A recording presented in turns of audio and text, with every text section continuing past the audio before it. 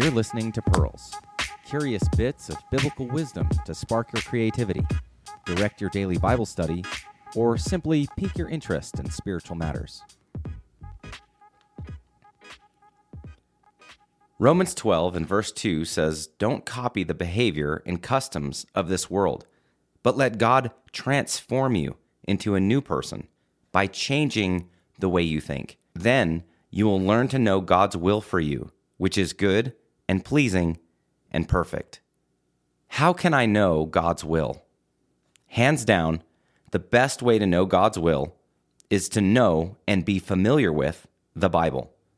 And that's because virtually everything you need to know concerning the will of God is in the Bible.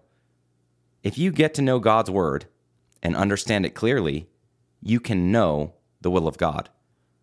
Psalms 119, verses 6, 7, 9, and 105 say, "Then I will not be ashamed when I compare my life with your commands, as I learn your righteous regulations. I will thank you by living as I should." How can a young person stay pure? By obeying your word. Your word is a lamp to guide my feet and a light for my path. Another way you can know the will of God is through prayer.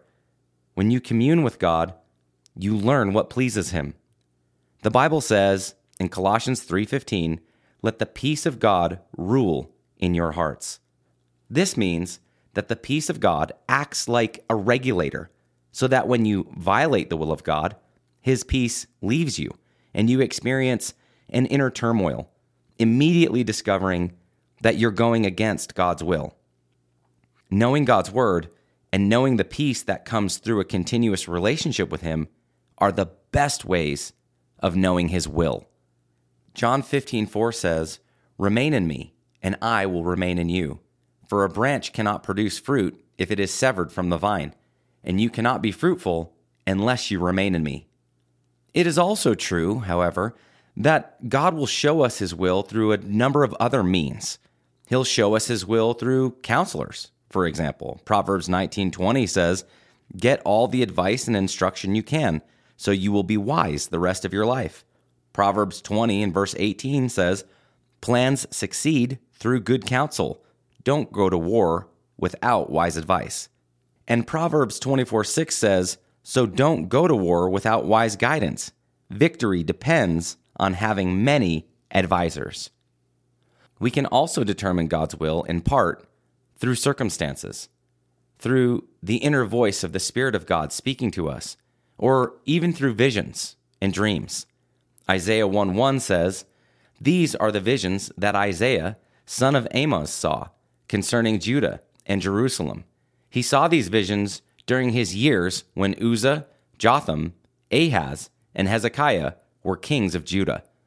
Acts 2 and verse 17 says, "In the last days, God says, I will pour out my Spirit upon all people. Your sons and daughters will prophesy. Your young men will see visions. Your old men will dream dreams." The truth is, He can reveal His will to us in many ways. God is speaking much more than we're listening. The key is to be sure that we're submitted to Him and willing to do whatever He shows us. If we purpose to do His will, we will know His unmistakable leading. Finally, for people who seemingly are unable to discern God's positive directions, I recommend something called negative guidance. Pray something like, "Father, I want your will above all else. Please don't let me miss your plans and purposes for my life." This kind of surrender carries the guarantee of His guidance. Proverbs 3, verses 5 and 6 says, "Trust in the Lord with all your heart. Do not depend on your own understanding. Seek His will in all you do, and He will show you which path to take."